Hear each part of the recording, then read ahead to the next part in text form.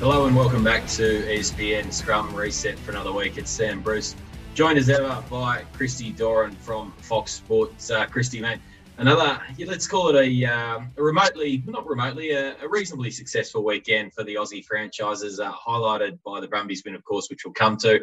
Mate, how are you? I'm smashing, thank you. You're right. Reasonably successful is probably the right way to put it, because the highs of the Brumbies, but it started with a couple of lows in the sense that the Rebels got absolutely smacked and the Reds, unfortunately, not quite there in those closing stages with the class, the polish. So, as you say, we'll get to it all, but some good wins along the way. And when you start to put these back to back and alongside each other, you start to get a bit more overall picture around where's Australian rugby at the moment. Yes, it seems like there's some positive vibes out there. A few pieces written around this week, obviously with a fairly significant announcement coming Thursday night, Australian time, out of Dublin. I'm sure you're probably all aware of that. And I don't think we can even jinx the World Cup bid at this point. So, but looking forward to seeing it official for both 2027 and 2029, the men's and then the women's back-to-back after the Lions series as well. Some fantastic years ahead for the game at long last. But, mate, let's get into Friday. I think I'd probably overlooked the Rebels there when we were talking off air beforehand. Probably good to mention them. A bizarre game of rugby. Number one, because I also was cooking dinner and managed to not get my tip in for that game. So that could be particularly vital in the family tipping competition. But they scored two early tries, and then, my goodness, the Blues scored 47 points in 33 minutes. It just wasn't up to Super Rugby standard from the Rebels, was it? No, it wasn't. And you're almost a little bit in disbelief about what was going on here. And it had a little bit of a tinge to like a Wallabies flavour, where they might occasionally get off to a good start and then just suddenly the wheels fall off and the All Blacks just run right. And the pace, the movement, everything was sticking from about that 15 or 10 to 15 minute mark right through until the end of the first half. They've always had, that X factor, more so now than ever, because they're a bit more complete right across from 1 to 15. They're a threat, aren't they? We're seeing them. There's a reason why they're top of the charts. You think about where the Highlanders, the Hurricanes are, and you go, well, these sides are pretty good. Well, they were struggling to get victories, for the first half of the season, because they're up against New Zealand opposition every week. Fortunately, Australian rugby didn't quite have to play New Zealand in the opening stages. Some of the players, some of the teams like the Brumbies can get their systems in order, plan their season out a bit more. And, unfortunately for the Rebels, they came up against a Blues side that is humming. And you think it's pretty scary without even Beauden Barrett being part of that side on the weekend. And you go, wow, what could that mean? But there was a couple of things that just instantly stood out, and that was really just the lack of physicality, the turnstile kind of defence. The fact that, the meters post-contact were huge, the ability for the Blues to get offloads through the middle. And you compare that to what we saw with the Brumbies 24 hours later, and you go, well, that is really the difference between what is a good Super Rugby side and what isn't, because the Brumbies were able to stop the Chiefs' defence, their attack in defence, and we just didn't see any of that from the Rebels. They've got some issues. I don't think that they're as bad as what that scoreline reflected. I think they just had a bad night. But the question is, why did they have a bad night? We saw Parling, the assistant coach there, a former Lion. That was his bread and butter when he was playing for Exeter. Why is that happening? There's still enough class in Wallabies. Andrew Kellaway was subbed after 42 minutes or so. Matt Phillip is someone who generally always fronts up and has that element about him. James Hansen there at hooker, Pone Farmasili there starting as well. So Rob Leota, there was good enough players right across there, and guys like Brad Wilkin, who you've never really seen just shirk and fall off tackles like what was happening. So they've got a really big game, and it's important for the teams like the Rebels and Force, even though they're not going to be a part of the finals makeup, that they need to be able to potentially prevent New Zealand oppositions from getting bonus points for their Australian teammates, because it really hurts someone like the Waratahs or the Reds in this case, or indeed the Brumbies who are gunning for the minor premiership. If you can deny one of those New Zealand teams a bonus point, it can be huge in the overall stakes. Absolutely, yeah. Just not really willing to put their bodies on the line there, and that the majority of that first half after those two early tries. And as you say, Rebels, still in the hunt, but it's hard to see them getting into the finals at this point. They're probably going to need a couple of the other Aussie sides to beat the Highlanders in the coming weeks, namely the Force and Waratahs, before getting a crack at them in the final round in Melbourne, which would be something. So not completely out of it, but certainly not worthy of it, given what we saw on Friday night at this point. Moving on to the Reds, mate. It kind of felt like a carbon copy the week before against the Chiefs in a lot of ways. They played some reasonable rugby in patches. They obviously led the game, I think 12-0, 12-3. After a couple of cards early on, and then just kind of fell away and really lacked continuity, clearly missing both Taniela Tupu and, of course, James O'Connor-Still, who we believe is still a week or perhaps even two away from a return. So, as we said last week, it kind of feels like the momentum has been sucked out of their season, was being sucked out of their season. And, after the weekend, it's hard to see them bouncing back this week against the Blues. It's just, given where they were coming from and the Australian portion, the derbies portion of the competition, and when the position they were in, is it as simple as saying, yep, it's purely because James O'Connor and by extension Taniela Tupu aren't there? Lawson Creighton came in for some criticism, I think, more on social media than from the actual within the group from Coach Brad Thorne or Tate McDermott. I think there might have been a remark from the press conference that was misconstrued perhaps, but it's not up to him. There's plenty of other, excellent players in that squad. They were missing Hunter Paisami as well.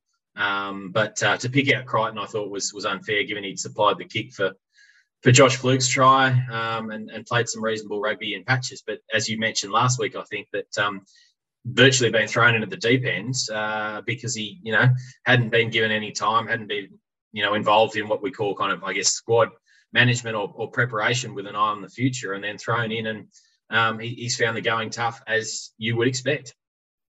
Yeah, well, tell me, Sam, do you think, some of the comments that I think Tate McDermott made in the immediate aftermath when he was asked around, is it as simple as making James O'Connor? You made that point, and you said, and Tate said, clearly James is a class player, yeah, but it's a bit unfair on Lawson. He was thrown to the wolves. He hasn't played a minute of Super Rugby at 10, and then all of a sudden he's thrown in the deep end against the Kiwis. So he said that, we've got to support him more. Look, I took that a couple of ways, and I think, yes, I think it doesn't mean it's necessarily a management thing, and it could be a player's situation needing to take more ownership. But I also do think it is a management thing. If a bloke has played some minutes at 10 leading up to playing Kiwis opposition, he's going to feel much more comfortable. If a team's in front and he's allowed to come in for 15 minutes, you've still got the likes of a Taniela there, or maybe a James O'Connor gets shifted elsewhere, perhaps to fullback, and you go, here's the keys to the castle, Lawson, show us what you've got. Jock can come off. Geordie Bataille can potentially shift to a wing or whatever it might be. I think it was just as much management as it is his teammates needing to take ownership around, well, how do we simplify our game plan? How do we make sure that we're doing everything we can for Lawson to get ease into the game? You're not going to get ease into a game when you're starting against Kiwi opposition. So I think others that have said that, Tate's comments were misconstrued. I think Tate's comments were pretty straightforward from what I interpreted.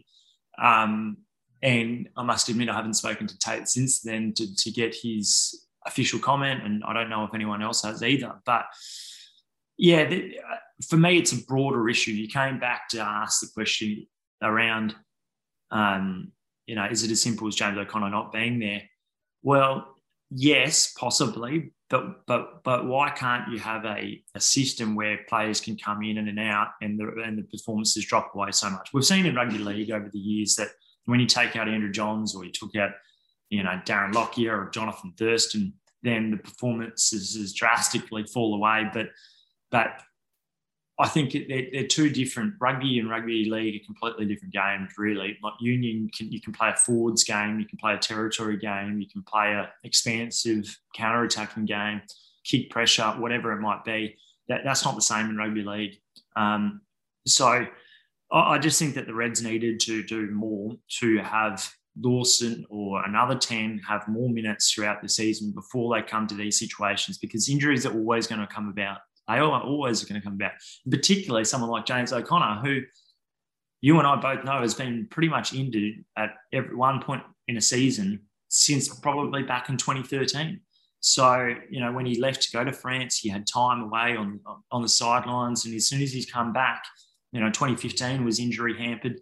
And then 2020 misses a chunk of, he missed a couple of test matches for Wallabies, likewise last year. So it's completely naive to think that he's going to be the 10 for the whole season. So for his perspective, I would have thought, this is James O'Connor's perspective, I don't want to be playing every minute of every game because I'm more likely to go down. And secondly, who's your number 10 is your second number 10. And from what we understand, Jock Campbell was considered their second 10. Well, he's your starting fullback. Do you really want to have so many moving pieces of the puzzle? Who's your third? I think Henry, the other name escapes me there, but he wasn't a starting 10 either. And then Lawson Crichton has spent time playing for the Reds, but he's not played at 10. He's played, in the outside backs or the centres. So I thought it was really naive, the Reds, in terms of how they get to this point in the season. And you look at other teams like the Waratahs, well, they've got 3 10s there, and all of them, you feel pretty confident that they can do a job. Now, Queensland's a massive nursery. How do you get yourself into this position where you only have 1 10? And for many, many years, it was always the Quade Cooper show or bust. Now we're seeing a bit of the same with James O'Connor. So that to me seems like there's just not enough thinking about the long-term sustainability of the club. Can they turn it around, mate? Obviously, as we mentioned, O'Connor unlikely before potentially even the last round now, by the sounds of things. They've got the Blues, Moana and the Crusaders to come. They're in a real fight. They'll make the finals, clearly, but having gone from being in a position to host a quarterfinal, it's looking like now they'll have to travel away, potentially to Christchurch, Canberra even. We couldn't rule out that they might finish 7th and the Brumbies 2nd, or there's all kinds of machinations, which you'll need to consider for the run home across these final 3 weeks. It feels to me that, as I mentioned before, the momentum has gone from their season. They're lacking a little bit of confidence in exactly, how they're trying to play, how they're trying to execute. You spoke about game styles. You can play territory. You can play it through the forwards, keep things tight. It's hard to see how, they can do that against a Blues team who loves to move the ball at the earliest opportunity, given the strike weapons they have out wide. So, yeah, it's perhaps it might be that game against the Crusaders that is particularly vital, that is the difference between finishing, say, 5th or 6th or even 7th there as we head through into the finals. Before we leave that game, mate, I just want to give a little shout out to Folau Fakatava, the Highlanders replacement. You can see why the All Blacks are so keen to keep him, and it absolutely looks like he will play for New Zealand and not for Tonga. I think his eligibility will be sorted either by the end of the year or perhaps earlier if New Zealand Rugby looks to expedite that process. A little bit of uncertainty around when he actually was, not when he was in New Zealand, but how long, and if he was here the whole time around with the shifting World Rugby guidelines last year. But Jizzy added a real spark coming off the bench for them and really got the Highlanders over the line in the end. A little flick pass for Scott Gregory to score, and then scoring the try himself. He's got fast feet. He's got a real nose for the try line. He's got a slick pass. It might not be as sharp as Aaron Smith's, but he's probably got an extra yard or two on Smithy these days, and maybe a little bit more robust too. He's very chunky for a little bloke, which you love to see. Is he? I guess jumping a little bit aside from Australia for a minute, is he fast becoming the number 2 option, do you think, behind Smith at the All Blacks as well? I think both Perenara and Brad Weber are going to be feeling some heat from Fakatava over the next 18 months. I can just see your eyes lighting up here. The former halfback in you are loving it. Wasn't he great?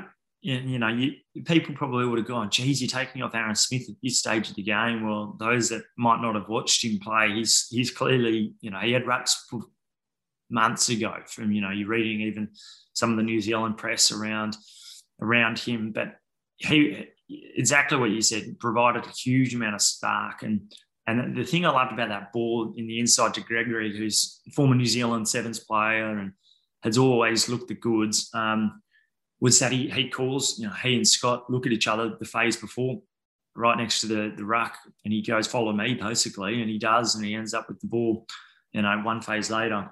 It was first class. It'll be interesting. I think that they'll probably bring him in there as one of 4 halfbacks potentially, and then just see how he matches up at training. It's probably a good little thing for a Weber or a TJ Perenara to kind of, have some extra heat on them. But doesn't this come back to what we were just saying a week or two back about combinations in a round? Who's actually the premier player in each position and what style you want to play? The All Blacks have got some headaches. And as much as people probably go, they've got the best players and they've got 3 or 4 deep in each position compared to Australia. Well, it's not as simple as that. And these are the reasons why, because just like the Reds in terms of what style they want to play at the moment and how they're working through a game and management, the All Blacks have got those same issues, I think, in terms of how they want to play two playmakers at 10 and 15 or a bigger centres combination. And lots of questions to be ironed out, even in the back row there. Like we've seen Dalton Papali'i at the moment, who's just immense. It just seems like the All Blacks, now with Akira Ioane and Hoskins Sotutu, Peter Gasul, there are so many options out there at the moment, which is pretty exciting when there's not been one Crusaders player there that we've mentioned. Absolutely, yeah. You feel there's going to be probably 4 or 5 pretty hard luck stories for this first All Black squad of the year to face Ireland, particularly in and around the back row and the midfield. Mate, let's move ahead to Saturday. Let's start in Auckland's Mount Smart, where you've got to tip your hat to the Waratahs. It was being described as a bit of a banana skin game in the lead up. It had the feel of that. Particularly given Michael Hooper was out with concussion protocols, and they would go down 17-0. And then, Waratahs teams of the past, you probably say, that's it, they're done. Another listless display that follows up such a fantastic performance the week prior as it was against the Crusaders. But not on this occasion. They steadied really well. Izzy Parisi, almost not single-handedly brought them back into the game, but his ability to straighten up, hard running at the line and break tackles to bust tackles really set in motion their comeback. And they just got better from there as it went on. And then, tip of the hat again, at the finish. Really showed a bit of defensive mettle to hold Moana off there at the finish.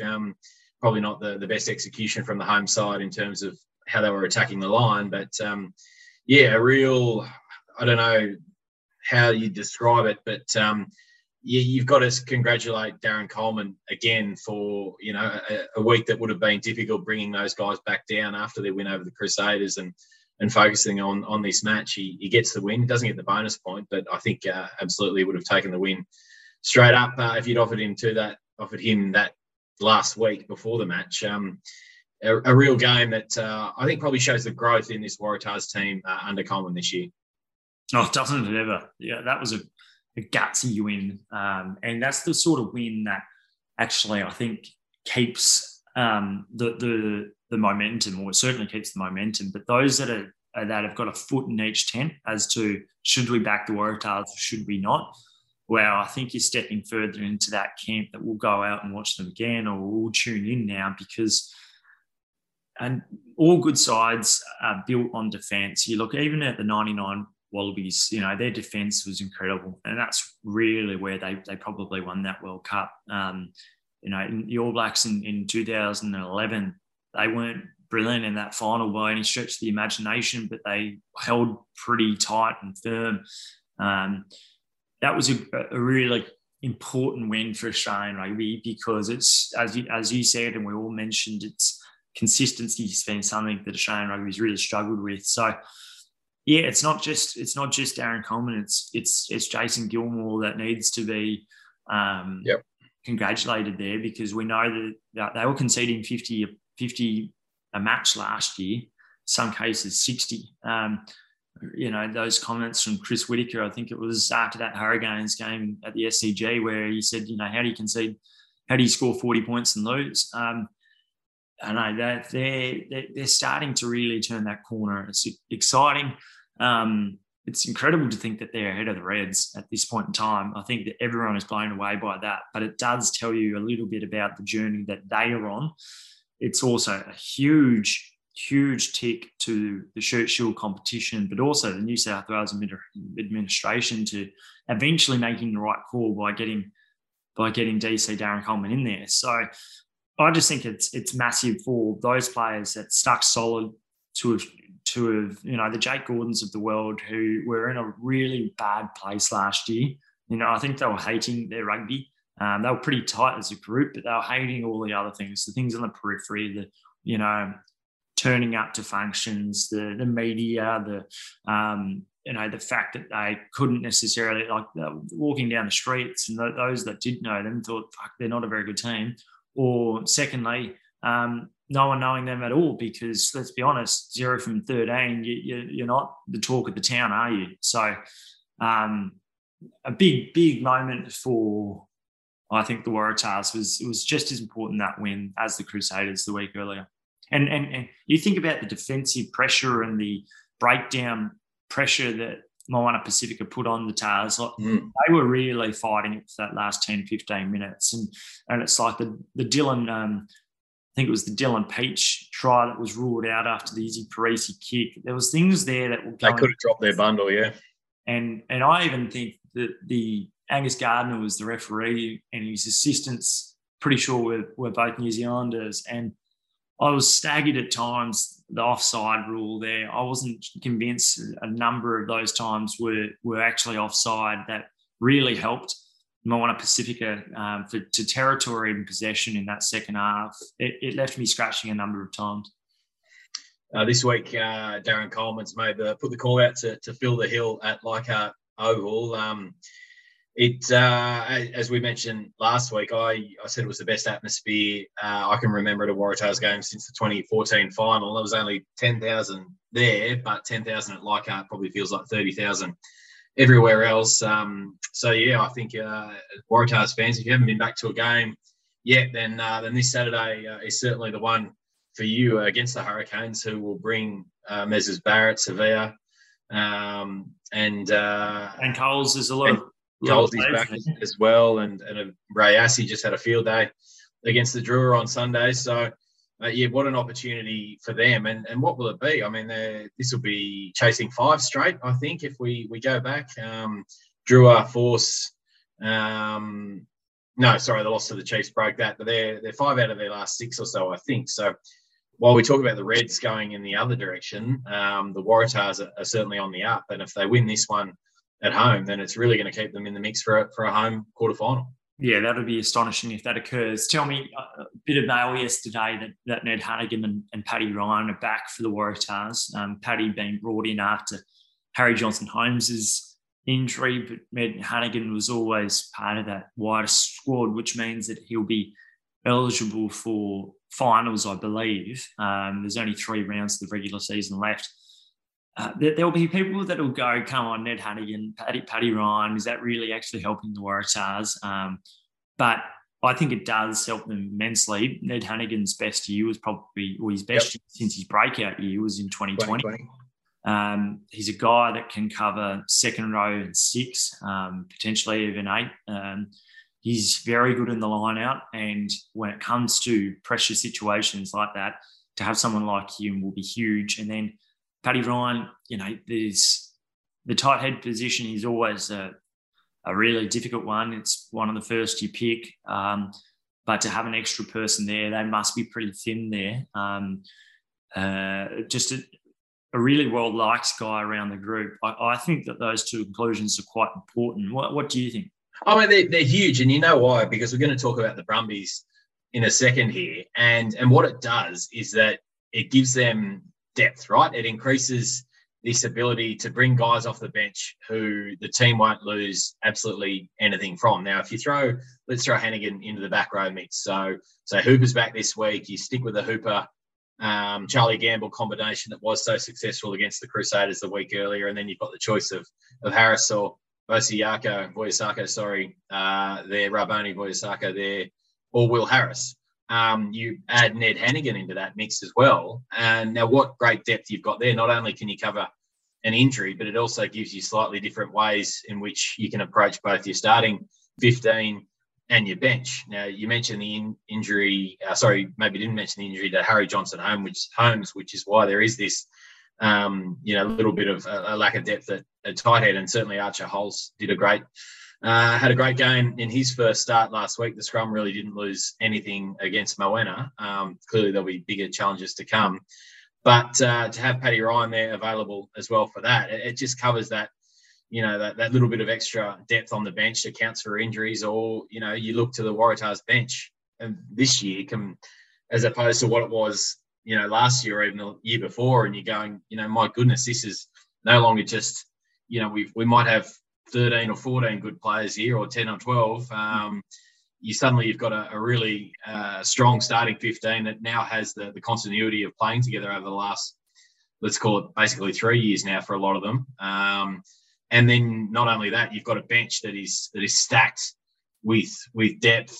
We saw young Mahe Vailanu come off, having not started or maybe not even played potentially this season so far, to come on and start against the Crusaders. And you and I spoke about it last week. The game that he had, I was shocked that maybe he hadn't retained even a position on the bench ahead of Tom Horton last week, because I thought he was that good. So yeah, I think you'll see Ned Hannigan probably come off the bench and maybe cover the second row. They still are thin there. They still are light there, and Ned's not going to necessarily beefing that up too much, but I think he'll probably, given the fact that the back row depth that they are building there, the fact that Will Harris has come on leaps and bounds over the last 18 months, just due to the fact that he's playing games, is a really exciting one. We'll get to the Brumbies now, and the Brumbies, well, look, they are humming, aren't they? The question is, are you surprised? Because I know that we've gone back over the last 2 years, and I've said that I think the Brumbies show best squad and therefore would win the Australian titles and top the table for Australia this year. So given what you're seeing, are you surprised by Dan McKellar's Brumbies at the moment? A couple of points there, mate. Number one, I agree. I thought they were going to win or be the best Australian side. Number two, I don't think I saw them perhaps travelling this well against New Zealand teams. And I'll admit I tipped the Chiefs on the weekend. But right from the outset, it was clear that this Brumbies team, I think, is at another level. They are the equal of the Crusaders and the Blues, and I truly believe that they can win the competition. They've just got all bases covered, haven't they? Their exits on the weekend, which is such an important part of the game these days, were just superb. The way they set up for Nick White's box kicks, it was probably, I think he was man of the match on the weekend. And I sung Andy Muirhead's praises on Twitter on the weekend. And you look at a guy like that who missed out on the Wallabies training squad this year. He just never puts a foot wrong. He chases his heart out. He tackles his heart out. And you know what? He's got a bloody beautiful torpedo, which looks like it's the easiest thing in the world to do when he kicks them. But anyone who's tried it, there's a reason why you don't see many of them these days, because they are bloody hard to master. He seems to just take two steps and nail them every time. And then, even Tom Wright on the weekend, the ball he threw for Len Ikitau's try, just drifting across, holding it up, wingers don't throw those passes. So you've got to credit the staff down there in Canberra. He's Peter Hewitt is the. No, it's not. He left a couple of years ago. It's Rob. Escapes me right now at the moment, but no, it's not. We'll get back to it. Anyway, yeah, big ups to the skills man down there at the Brumbies / backs coach. Tom Wright doesn't make that pass the last couple of years. And then the forward pack, on the weekend, bringing Scotty Seo and Allen off the bench. The scrum hadn't missed a beat up until then.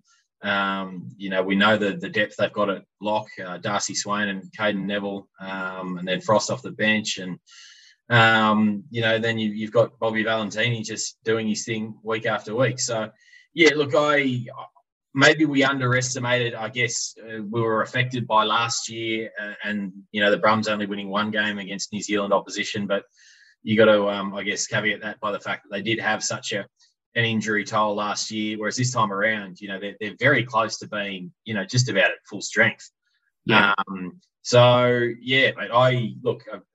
brilliant win. It probably wasn't as close as a 38-28 scoreline suggested it was. I don't think the Chiefs probably ever thought that they were, right in the contest. Certainly Sam Cane, in his interview after full time, he had a few answers. He just said basically the Brumbies were too bloody good. Yeah, it was Rob C. So I got halfway there with the Rob aspect of the backs assistant coach, and he's doing a good job. And he's big shout out to Rob then, yeah. So, as for the Brumbies, yeah, look, it was something that I touched upon in a story on Sunday for Monday, which was the Brumbies' depth. And it's not just that, it's the management there from Dan McKellar. Now, one of the reasons why I think that they were struggling for a while and they weren't humming was the fact that Ryan Lonergan starts in 3 or 4 matches at number 9 ahead of Nick White. You're seeing constant chopping and changing at hooker with Folau Faianga, with Connell McInerney, with Lonergan, and even on the weekend, another one off the bench there. So, Scotty Seo starts up until the weekend in 2 matches there. But those changes, the continual tweaking, I think that came to, someone made the comparison, isn't that what Michael Cheika did? Well, no, Michael Cheika was doing that in test matches, and he was doing that on a consistent basis in the second row, in the back row. It was all over the place. Whereas for the Brumbies, it's very different when you're managing a 16, 17-week competition of how do you get your side to be humming towards the back end so that you're going upwards from rather than going down, you're going up. And we're seeing that at the moment. Nick White and Noah Lolosio. Noah missed a few weeks there as well, but the two of them have played the last 3 matches at 9, and 10. And that tells you about what they're thinking around their management. And we're seeing the massive success that's having at the moment. Guys, you look at that back row, it's so well balanced there between Jerome Brown at 7 and hopefully he gets qualified for Australia at some stage because he's a great body, a great physical work specimen. Had a heap of support in the stands at the Waikato on the weekend. Jerome. Oh, yeah, he did. Yeah, and we're seeing Pete Samu play well. And Rob Valentini, I think, has been the best player in Australian rugby from a Super Rugby perspective in a couple of years. But he's also been the bloke that has come on the most in the last 2 years. And that's huge credit to the Brumbies assistant coaches and the coaching staff there.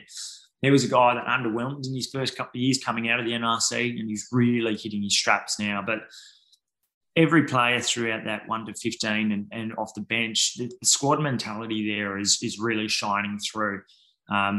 Couple of big games now, though. Yes, we might be surprised that they're 3-0 against New Zealand opposition, but they're now up against Crusaders and the Blues over the next 2 weeks. That'll probably show where they're at, but it'll also show the overall standings, who comes out there. If the Brumbies can somehow win the next 2, well, they're going to clearly put some space between the Crusaders, but they'll also leapfrog the Blues if they can beat them in a fortnight's time too. So there's a lot riding on this. I, however, wouldn't want the Brumbies to come up against the Reds in a quarterfinal. I think that they would still get the chocolates in Canberra, but I reckon if the Reds are thinking who would they most like to play, it's not going to be the Waratahs because they're not going to be fourth and fifth, but it could potentially be the Reds and Brumbies. And I reckon the Reds would back themselves, assuming Taniela Tupou is back, because we know that James O'Connor is likely to return just before the playoffs. Yeah, we're speaking about the Waratahs fans getting to like on Saturday night, equally the Brumbies. A pretty reasonable crowd the other week for that win over the Hurricanes on Sunday afternoon. Now, clearly it's going to be a little bit chillier on a Friday night, but what better opportunity to see a team that is really running hot against the greatest Super Rugby team of all time. Yeah, and the other thing about the Brumbies at the moment, they had the experience, the pain. Dan McKellar did as well as coach, and Laurie Fisher as assistant in 2019 when Cristiano Leofano was still running around, and they go to Buenos Aires, I think it was, and they lose in Argentina, and they were terrible. That was their worst game of the season.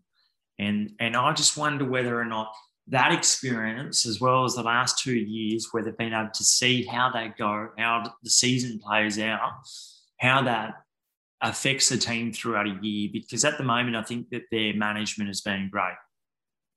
Just before we leave the Brumbies, mate, I've got a note here. Obviously, Lola Sio's re-signing had been linked with a move offshore, but probably does the smart thing from his point of view. And I think he said that as much as that he still believes he's got some growth here to make in Australia. Signed through to 2024. When I was doing the math this morning, that, I guess effectively puts him in this new realm of Giddo law, being eligible for that, the overseas, the foreign player selection policy. Geez, it's a mouthful to remember that one. That he will have had the 5-year service, if potentially not, I think he's on about 12 tests at the moment. He could have run up to 30 by then, just about, if he plays a few more this year and certainly next year in a World Cup year. It seems like the smart move. Were you surprised? Did you get the gut feeling that maybe he was going to head offshore? And I guess what does it mean to the Brumbies then for this next certainly next year? And then, which will be a tough first year after the 2023 World Cup when there will be some departures. Yeah, I think it's huge for the Brumbies. Stephen Larkham must be thrilled because who was the other 10? I know that they've got Rodney Iona there back up, and I'm sure that they've got another guy that will be coming through soon. There's obviously talent all around the place. Looks like the Tars are going to try to hang on to, or of course they're going to try. It looks like they will be able to keep on to Tane Edmund, I believe, but had they not been able to, the Brumbies would have been really circling him for sure. Huge for the Brumbies. And I think it's big for Australian rugby. Am I surprised? Well, I know that Honda gave him a bigger offer than Suntory from a financial perspective, but he's going to Honda, going to improve your rugby. I don't necessarily think it is. He's going to Suntory, though, on the other hand, going to improve rugby, and quite possibly it would. So I think... I think that just comes down to him going, well, do I back myself to play Test rugby and potentially over the next 18 months? And do I back myself after that to, after Quade Cooper in 2023, the World Cup? Is Quade still going to be playing? I'm not sure. But they'll be definitely looking at that next generation leading into a home World Cup. And no one now puts himself front and centre of that. I know people have gone, not sure about him. I don't think he's a Test player. But when a guy has had to start against the All Blacks in 4 or 5 of his first Test matches, he plays 3 against France, manages to deliver a win on home soil in a 3-match series. I think that experience is going to be so valuable. But I don't think we've seen quite the best of him in terms of his control of a game at Test level. But I think that there is... Even though he does seem like he plays the game at a million miles an hour, I think that there's enough in him because he can take the line on. He's got that pace. He's got probably that cockiness that you need there. You just almost want him to take it back a notch or two. And I think we're seeing that at the Brumbies at the moment. And these 3 wins, putting back-to-back wins, consecutive wins against New Zealand opposition is going to be huge for him. They've got Ryan Lonergan now there for a couple more years. So it looks like they're going to be able to keep a hold of Nick White because the Wallabies aren't understanding that they really want a bloke who's got World Cup experience in the 9 jersey, because the 9s control the tempo. Yep. So, if they can get on him for another season, that'll be massive. It's still a bit to play out there. And I think Tom Banks going overseas probably does help from a financial perspective, from an RA top-up perspective, that maybe they can give him a bit more. But he's a guy that they really want to keep hold of. And if they do that, well, then it sets up Stephen Larkham beautifully, because they've got enough forward ammunition there to remain really strong. Yeah, you got to remember Noah's age. It's 22 or 23. So he's just still a young bloke, right? And to be thrown at the deep end, sure, he's had some mixed bag and probably a lot of stuff that he's not too thrilled with against the All Blacks, but also as you mentioned there, the very strong performances against France last year. So that's a big bit of business for both Rugby Australia and the Brumbies. Mate, before we wrap up this week, obviously, as we mentioned off the top, a huge announcement coming Thursday night, Australian time. Australia will be announced as the host not only for the 2027 World Cup, but the Women's Rugby World Cup in 2029 as well. Just huge result for both tournaments coming down under. I think we're going to see, just not only the growth in the women's game in New Zealand later this year, but also, the capacity for growth in Australia. Women's rugby continues to trend up in terms of playing figures across the country, just coming off a fantastic Super W tournament, as we've spoken about. Wallaroos have got a stack of test matches coming up. Thankfully, got one more this afternoon as we record this on Tuesday morning against Japan, Pacific 4 series, and then more against New Zealand later in the year before the World Cup. So fantastic to see that all falling into line at last. But to have these 2 World Cups in the space of 3 years, it's going to be huge momentum for the game. And it looks like, from a Wallabies perspective, of all these names we've been talking about today, that perhaps the peak of this cohort of Australian rugby players is going to be absolutely at its highest around that 26-27 mark, which is pretty good timing for a home World Cup from the Wallabies perspective.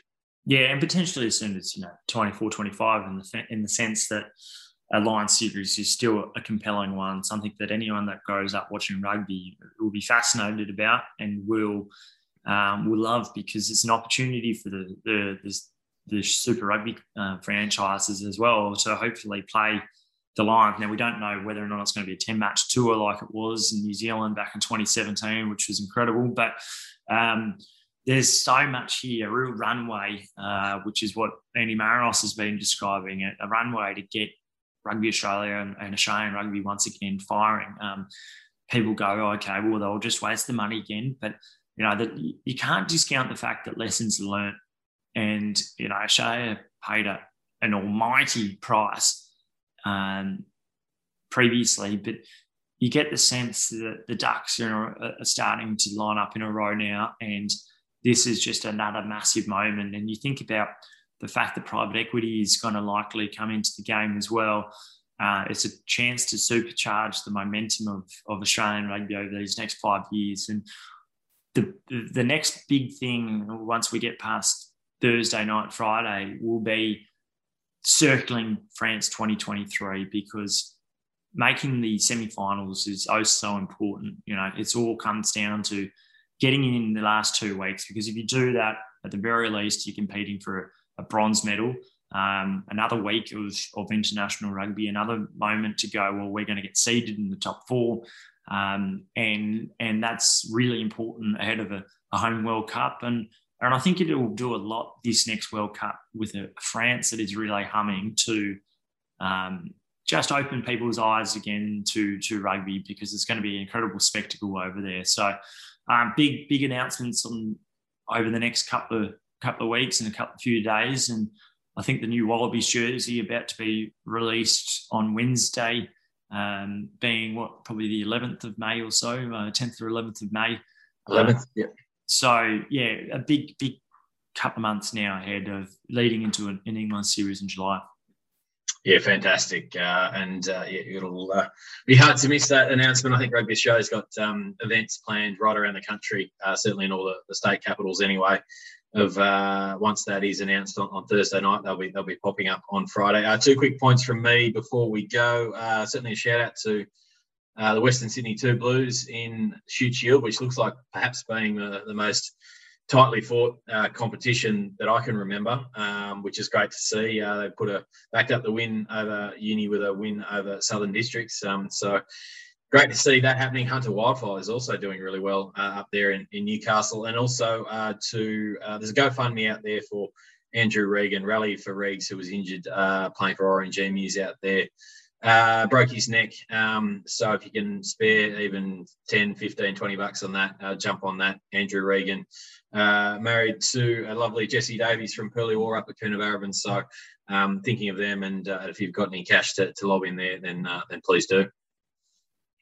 Well said. Well said. Looking forward to another weekend of rugby and continue the momentum. But good to join and good to talk some positivity and some of the really people that are driving the momentum of the game, and let's see it continue. Absolutely, yeah, exciting and far more enjoyable for us when we're talking about this stuff. The success of the Aussies in Super Rugby, unlike the kind of the close to last year with the debacle of the Giddo Law at that point. So fantastic. Enjoy this weekend. Round 13 of Super Rugby Pacific should be a belter, particularly the games in Canberra and Sydney. That's it from us. We'll talk to you next week.